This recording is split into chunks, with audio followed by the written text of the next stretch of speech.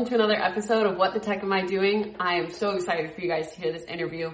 We talked to President and CEO of Vapotherm. It's one of the most advanced respiratory therapies in the world, and how they've been treating COVID, how Joe, the CEO, has built the company and the culture, as well as how he got into his position and what he recommends for other people looking to get into a similar leadership position. This is one you don't want to miss. Enjoy. So this is What the Tech Am I Doing, episode 6, and we have Joe Army, CEO and president of Vapotherm. It's one of the most advanced respiratory technologies in the world, and it's actually been, the name's been growing as we're treating COVID, and I'm excited to have him on and share his advice. So Joe, if you want to start off and kind of give background, I think you have an interesting story, especially how you became CEO. If you want to just give a high level of that for our audience. Well, first of all, thank you very much for having me. And I want you to remember that it's worth exactly what you're paying for it, okay? Which is zero. I have a liberal arts background. I'm a history major. So for all you people who liberal arts, your parents ask you, what the hell are you going to do with your living? Well, there's other things you can do, right? So I came out of college knowing how to read, write, and think. And, ended up in medical technology largely because my mom was diagnosed with cancer. And I was already out of business school. I was working in one of these big consulting firms. And, long story short, my mom lived for another 17, 18 years. And she had end-stage lung cancer. It was the damnedest thing I've ever seen. Really, really was amazing. But it really inspired me. By then, Kim and I were married. We had a couple kids. And, going to medical school was not an option. But I did figure that I could maybe help get them better tools in the clinician's hands. And if you can get them better tools, they're going to be able to treat those patients better. And so that's what started me doing medtech. And, it's 22, 23 years or so ago. And I think that was like the best choice I ever made in my life, because I haven't worked a day in my life. And it's just like the most rewarding thing on planet Earth. So that's how I got into space. I love that.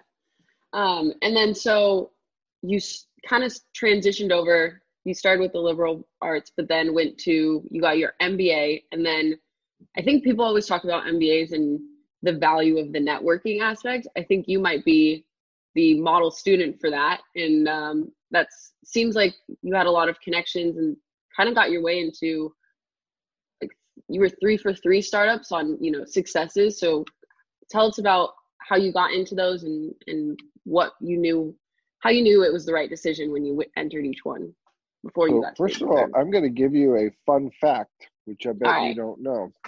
Did you know that an MBA is the only graduate degree that qualifies you for exactly nothing? That's the only reason that you can actually deduct it on your income taxes. You can deduct tuition. So I did that. I took a massive tax deduction, right? But it's the only graduate degree that doesn't qualify you for a damn thing.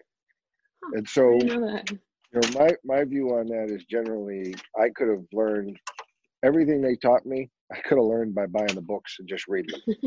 But I could not have built the friendships and the relationships that I have to this day with those people that I went to school with.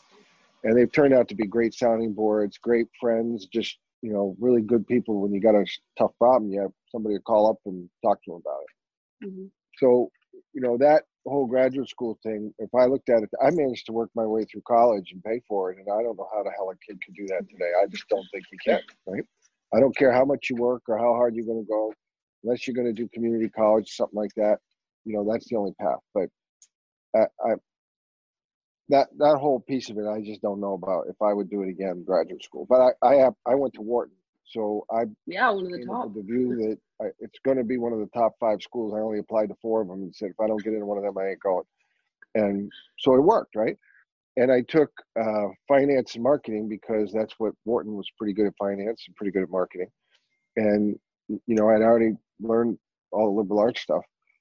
My first job was in sales because I figured, you want to be able to know how to sell stuff. You have to be able to communicate. You've got to be able to share a vision, and you've got to excite people and find a way to close the deal and raise the money. And from there, when I get out of graduate school, then it was more in operations and finance. I was doing turnarounds of high growth companies that get into financial distress. And That teaches you an awful lot too about you're either going to fix them or you're going to shoot them, and there's really nothing in between. And then, getting to go and build a strategy practice inside there. Once you get them stabilized, how do you make them grow again? So it's really kind of cool in that it was all those different elements. It was sales, it was operations, it was finance, it was all these pieces together, and then getting into, startups. And, I've been lucky as hell in all of these things. It's just never, ever, ever discount luck, because luck is all that I've ever had, right? So, really, really well-rounded, sort of jack of all trades, master of none. And then figured out that medical technology was going to be my thing. And I've been very lucky that I've been involved in 3 of these things, and that all 3 of them have had very, very important benefits for patients, and they've worked. They've turned into pretty big businesses. So that's neat. So I think it's the psychic energy of being in med tech is like nothing in the world. It's such a good industry to be in, because you feel so good about the work that you do every day, and you're going to go help them patients. It's very, very rewarding. Yeah. I mean, you say it's luck, but you have to prepare yourself for luck at least. So it is a combination. I know you had talked about when you're going into a business, how you know if it's a product versus company, and making sure that you don't confuse one for the other. What's your advice on that one? It's real simple. You figure out if you got a product or you got a company, right? How do you know the difference? Well, you look at a product, it's very nichey. It tends to be very narrow. Mm-hmm. It tends to solve really only one problem, and that problem is in a very narrow set of patients. A company is, you can sit there and you can go, generally they call it a platform technology, right? It's probably the most overused word in venture capital today is platform technology, but no kidding, I've been part of 3 of them, where you can imagine how that technology is going to go from here to like the next county, and all the different iterations of it, and how you can use that technology to help a wide variety of patients. That is a company. A product is, I've built a technology that could be used to go repair heart valves percutaneously. Mm-hmm. And I think it can work, and this is how it can work. Great, that's a product. Don't raise capital to the same magnitude. Those businesses typically trade for anywhere from 50 to 150 million. If you put too much capital into that business, it's not going to work. Whereas in companies, it could take 100 to 150 million dollars worth of capital in order to get these things to a point where they self-sustain. That's a massive amount of capital. And so you better be able to build something that's able to serve, millions of patients. No, thank you. Thanks for the definition, because I think that's good advice. And I think it's so funny how humble you are, because to you, you're like, oh, it's easy. It's, super straightforward. And you're like, you have such a different, unique mindset than most people. So things that maybe are more straightforward to you, it's interesting to see how your mind works on certain aspects. Yeah, it's simple, right? If you just, like what my wife says, if you just think like a 12-year-old kid, you're probably going to be in that ballpark. You're like, we're on the same page then. That's funny. So on top of, kind of steering from there, I want to talk about Vapotherm and the company culture, because I think with you leading the company, you guys have a very unique company culture in how you do things. To the patients first. I mean, your walls are splattered with patients and always thinking about the patients, and your patient day celebrations. And on top of that, I remember, I mean, you've grown a lot since back when I was an intern there, but you even hired a trainer and would allow people to come in and train with you in the mornings and get a workout in and get to know you on a personal level, which is something you don't see in the industry. And so I want to hear more about the culture, how you've grown it, and especially as you've grown the company, how you've continued to grow the culture with it. I think you probably see it more in the industry than you think. I don't think you're going to see it at Edwards or at, one of these big giant companies, just because they're just so big, right? Mm-hmm. It's the beauty of, this is the perfect size for me. I like small everything, right? I don't trust big government. I don't trust big companies. I don't trust big anything. I like small because I like the people element of it, right? It's very important to me to know everybody's story, to be able to be around them, to just like have a common mission that we're going to go do our thing. if you ask me the one special ingredient for any of these companies that I've been lucky enough to be involved in, it's a total focus on that patient at just ignore everything else. Like, this is going to go on my mom. This is going to go on my daughter. This is going to go on somebody that I know, and we're going to give them magical tools. The other thing that I always think about is my mom worked in a factory, and she was in a wafer fab on the production floor. And do you know, she was never allowed in the carpeted parts of that plant. And so I hate that. I hate that idea of two classes of people, right? So I always want everybody to feel comfortable everywhere in the plant, everywhere. Anybody can go anywhere, and you're going to feel at home. We're all part of the team, right? If the guys in the production room don't do their job, if the guys doing R&D don't do their job, if the marketing people don't, we're hosed. There's no one part of this business that's not a requirement, right? We're all got to do our job to be making it work. I also don't like a lot of control, right? I'm a libertarian at heart. I hate authority. And so I like people to be able to choose. And anything that we can do to give our employees choice, right? We want our customers to have choice. We don't want to put them into a narrow box. You're like, let you choose what's best for you.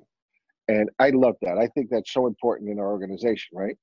We also work very, very hard. And everybody understands that this is either going to be the job that you absolutely love the most, or you think we're all insane and you hate it and you need to leave. Because there's no middle. There's literally no middle.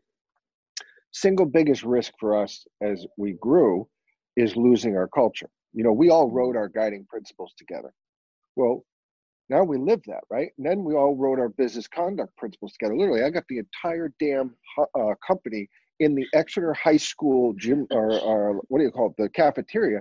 And we all broke into these tables and we wrote those business conduct principles, and then we debated the hell out of them, right? That's not awesome. very efficient, not efficient, but boy, is it real now, right? Because people wrote their own. They had their own way to put their handprints on it. It wasn't somebody giving you all this training and jamming it down your throat saying, you do this, you do that.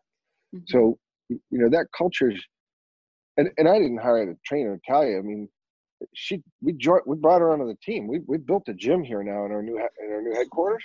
So now it's actually really cool to see what Talia does for work, because now Talia not only is a trainer, but now Talia is responsible for our employee wellness. So she runs all of our health insurance. She figures out all the different programs. It's like the coolest thing you've ever seen. So you start with something like that that's a little crazy, and then it just kind of builds and it builds and it builds, and it's really good for our team. She's running 3 or 4 days worth of 3 or 4 classes a day up there. Everybody in the plant gets to go. You shouldn't be going to gymnasiums right now because of COVID-19, but you can actually go to ours because we wipe it all down. We're all together, right? It's a closed bubble. Anyway, I'm rambling. No, I love it. I mean, Edwards we're very similar with the patients and trying to create a culture. But it's funny because Vapotherm was my first industry experience. And I think now that I'm older and have a bigger outlook, it's like I look back at those times, I'm like, wow, that was amazing. Seeing how much ahead we were and everything about it, such a small. And then it's cool to hear that you've grown it where it's like just having one trainer is now we have this whole facility and look at all the different ways we're helping people. So it's nice to hear that even as the company grows, you're still keeping those core values intact. Oh, we better. I started doing this thing called listening lunches, right? Because I knew I was travel a lot in the field, right? It was always half the time it was in the hospitals with customers and our field people. So you hear a lot from the field people about what they like that I always ask them 2 questions. Hey, give me the one thing that I'm doing that's hurting our company that you want me to stop. And then give me the other thing that you really like that the company is doing that you want us to make sure that we either do more of or don't forget, right? Literally, it's 2 questions. And I always get that. When you're riding with reps for 8 hours, at first they're all freaked out because they're with the CEO. By the end of the day, it's just like, whatever. Yeah. And, they're doing Open their up. thing. But I never, ever thought about how would I get that at the Galactic headquarters? Like how, because I always walk around a lot, but I wasn't that same kind of intensive time together where, it would come out. So I started doing these listening lunches, best thing I ever did. So get them all together and do them once a week and you just ask them those 2 questions. And I've done it with departments, then I mixed and matched, and I tried different staff levels, and then I'm doing it with people around the world. And this whole go-to-meeting thing makes them even better. Like, this is even better, the GoToMeeting thing. I You can don't hear even have from to more worry people. about it. Yeah. Oh, no, it's a riot. So that whole being able to listen about what's the one thing that you as the leader are doing that's shooting Mhm. your company in the foot. And you really gotta be prepared to whatever they say. You gotta hear it. You may not like it. I don't have to agree with it, but I damn well better hear it. And then what's the one thing that we're doing that's magical that we don't want to lose? Those are like the only two questions you ever got to ask them. Guys, hope you're enjoying this episode. Please check out one of our sponsors at aimforcoaching.com.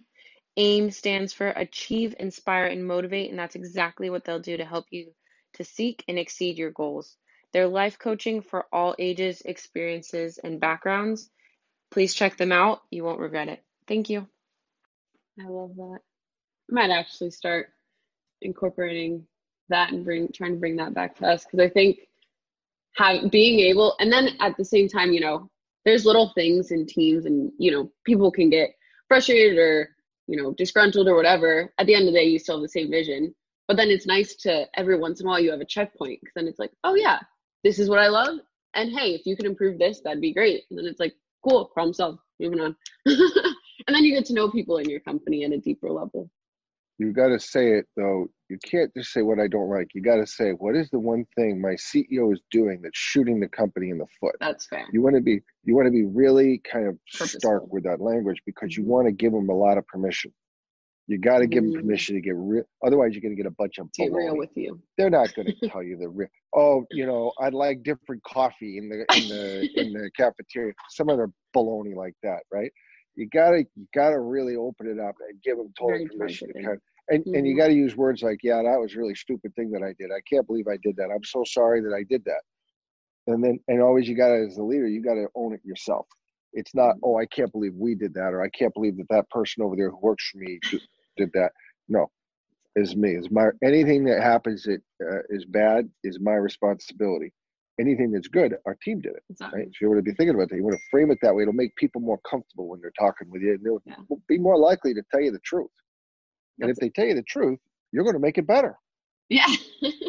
How to be a good leader right there. So then let's talk a little bit about the company's response to COVID. Because I've seen it everywhere. You guys, I think people really realize the value of the product, especially during these times. And you had to ramp up quickly, and so if you could talk about how it's been helping and what you guys had to do to kind of meet the demand. So it was like nothing I've ever seen in my life. It was incredible. Now, we got lucky. Our chief commercial officer is a guy named Greg Ramad, and he is wicked smart. He lives in Paris, and he had been running our international business. And so I'm talking to him a couple times a day. This is back in early January. We see this thing bubbling up in China, and we're like, you know what? Let's go talk to the Chinese government and see if we can help them, because we're not in China. And that got us talking about it, interested, poking around at it. We're like, this thing is going to come to the U.S. This is not good. So we start nudging the throttles ahead a little bit, talking to our head of operations. Hey, go order some more parts. Just start ordering some stuff. Start beefing up just a little bit, just bumping along. Then it starts to show up the first week of February. It's showing up in Europe. And Greg's called me up and he's like, dude, this is not going to be good. Then everything goes dead quiet. Now we're bumping it up more. We're bumping it up more. Okay, let's go. We built a set of plans where, Lindsay Becker, our HR VP, she was talking to the person at the hospital in charge of COVID and the superintendent of all the schools, because we figured if the poop's going to hit the fan, those two people are going to know about it first, and we're going to lock our business down, and we're going to send everybody home. And do you know that when that happened, that March 13th, because we live in the snow belt, from time to time, our plant shuts down because of snow days, but our customers still need products. So we had already built all the telecommunications infrastructure that our customer service people on snow days stayed home. They fire their computer up and they just take orders, and the customer has no clue that they're not talking to somebody that's, at the Galactic headquarters. So within a day, we were literally fully functional everywhere. In about a 4-week period, we increased our production capacity by 6-fold. It was like nothing I ever seen. Our theoretical production capacity, we've never actually done it. Our theoretical capacity was 100 units a week. And within 3-4 weeks, We jammed those throttles to the firewall, and it was just amazing what our team did. We were just inundated. And then it happened again in July. And in July, it was just, but by July, we now had experience. Mm-hmm. By July, we had learned how to run multiple shifts. We were adding more production lines. We had dramatically increased our hitting power. And I didn't take my foot off the pedal when it slowed down there in the end of May. Keep building, keep going. We built up crazy amount of inventory. Well, July came, and guess what? Every single customer that needed anything got it right then. Nobody waited. Wow. I was very, and that's around the world. I love it. There was some time when sounded like the government was going to not let us export stuff. And we're like, okay, go get a bunch of stuff and go get it on a plane right now and go get it into our 3PL in Amsterdam. I'm going to take care of customers around the world. Unless we're actually at war with them, we're going to go serve them, right? People are people everywhere we go. Yeah. So it's like nothing I ever seen with this team. I mean, those production people were working 10, 12 hours a day, 6 days a week, flat out. They couldn't go. Remember what it was like, right? There was no toilet paper on the shelves. Oh, it was insane. So you remember Talia, the woman who was the trainer, Mm-hmm. right? Talia took my truck and went around and started talking to all of the supermarket managers about buying toilet paper in bulk. And they're like, no way, no way. And then she found a guy at Market Basket because she told him what she was trying to do. So every week we were giving our production people goodie bags. I mean, who would have thought in America that you would give goodie bags of freaking toilet paper, right, to your production team? And they would be going, oh my God, this is so special. I can't believe you're giving me toilet paper, right? In America, give me a break. But, oh my gosh. But you guys figured out what was going to stress them. I mean, if they're at work all day, they're not getting the first shipment of toilet paper trying to run to the store. You figured out what they were worried about and how to at least like a little bit ease that stress. Right. Every day, Lindsay and I would be on the production floor and we were telling stories because every day we were getting through Salesforce, on the chatter posts, more stories about patients. And you tell people the why.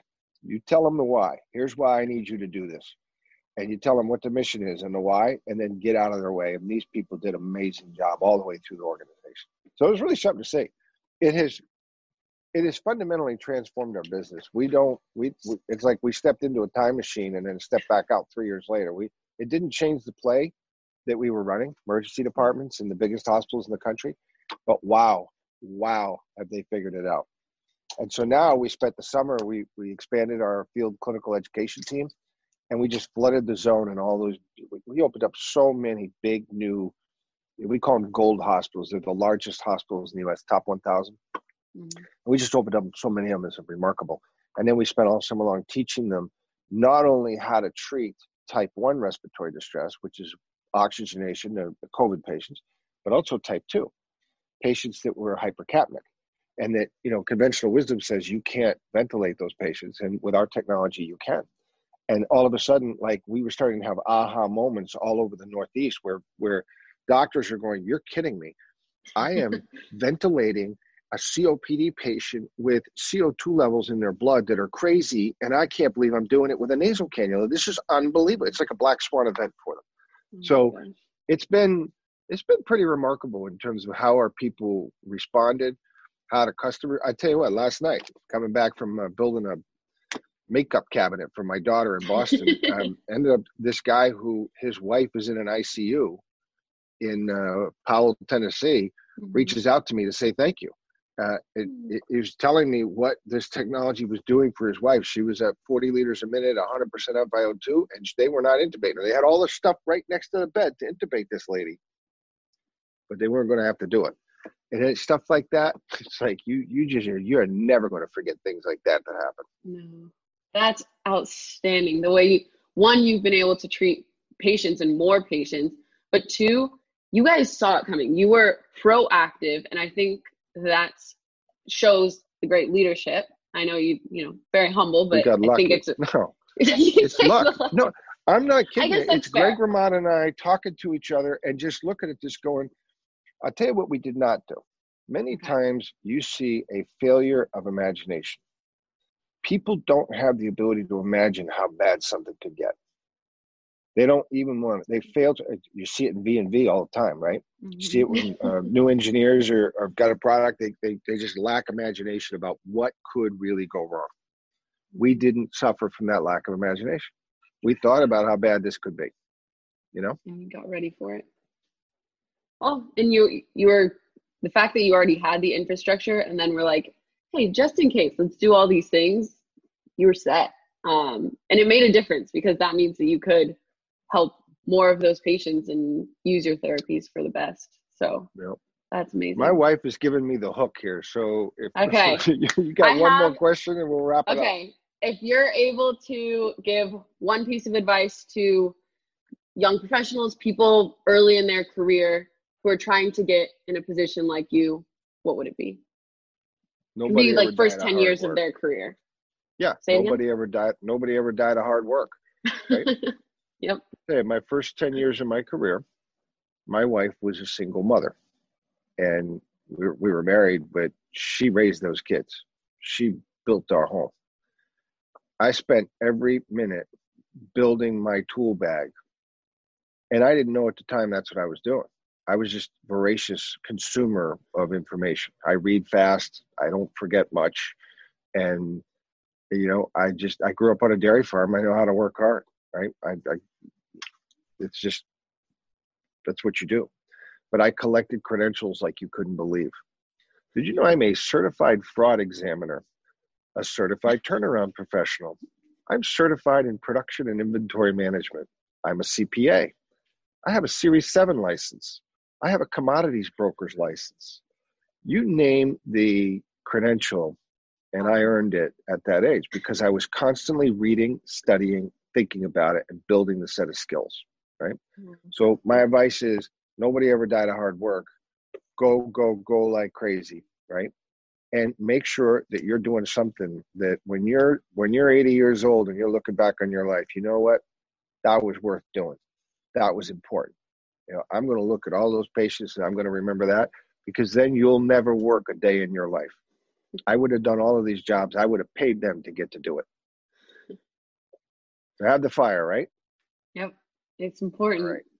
Thank you so much. I know you have to run, but this was such a valuable. This is one of my favorite ones we've done so far, and I think people are going to love it. People are going to dive in. They're going to look you up. They're going to look Vapotherm up if they don't know about it here in California. You guys are doing amazing work, so I appreciate you spending the time. Well, I've had fun. I wish you the best, and you keep in touch. I want to keep an eye on your career, right? So maybe sometime you're going to come back to the East Coast. Will do. Thanks again. All right. Take care of yourself. Bye-bye now.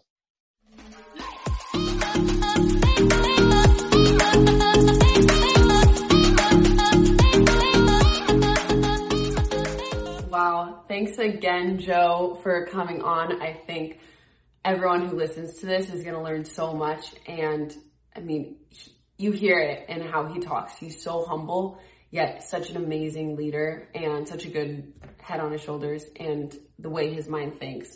I think everyone can learn a lot. So I urge you to look him up, look Vapotherm up, really see how much you can learn about other companies and other people and how they're doing it, and try and inspire yourself, because that's how I feel right now. I feel inspired after that interview. So really excited, and I hope you enjoy. Please follow us on all the platforms we have. You can find it in our link tree in our bio. So thanks again.